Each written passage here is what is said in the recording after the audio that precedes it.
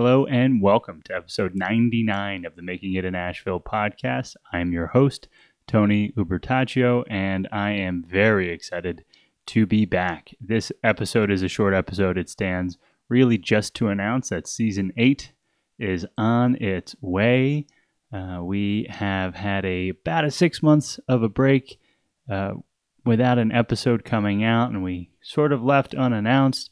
And there's a reason for it, but that is not for this episode. Next week, we give you a little bit of a where we've been and what's coming down the pike update. This week, we just want to say season 8 is rapidly approaching, and we're making a quick call to I guess the audience, to the community, for nonprofit organizations that would like to effectively use this podcast as a platform to advertise on. So we're looking for 1-minute audio clips that announce who they are, what they do, what value they provide to the community, and how we might be able to participate. We have more information on what exactly we're looking for on the website at makingitinasheville.com.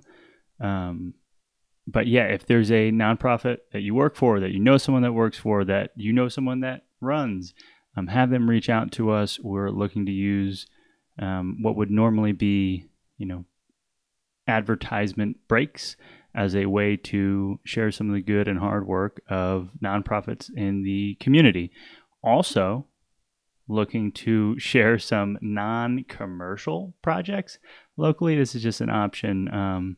If you have a knitting group that meets on Tuesdays and looking for new members, let us know. Again, advertisements for nonprofit and non-commercial projects. I think that would just be a fun way to use this platform to share some of the good work that's happening in Asheville. All right, but that's it. That's all. Episode 99 came and went. Again, announcing season 8 is on its way. Announcing that next week we're going to be talking about where Making It in Asheville went, what's changed, what's changing, and what to look forward to. And we are making a general call to the community to connect us with nonprofits locally who would be interested in using our platform to get a little bit more awareness of the good work they are doing in Asheville. All right. Take care. We'll see you next week.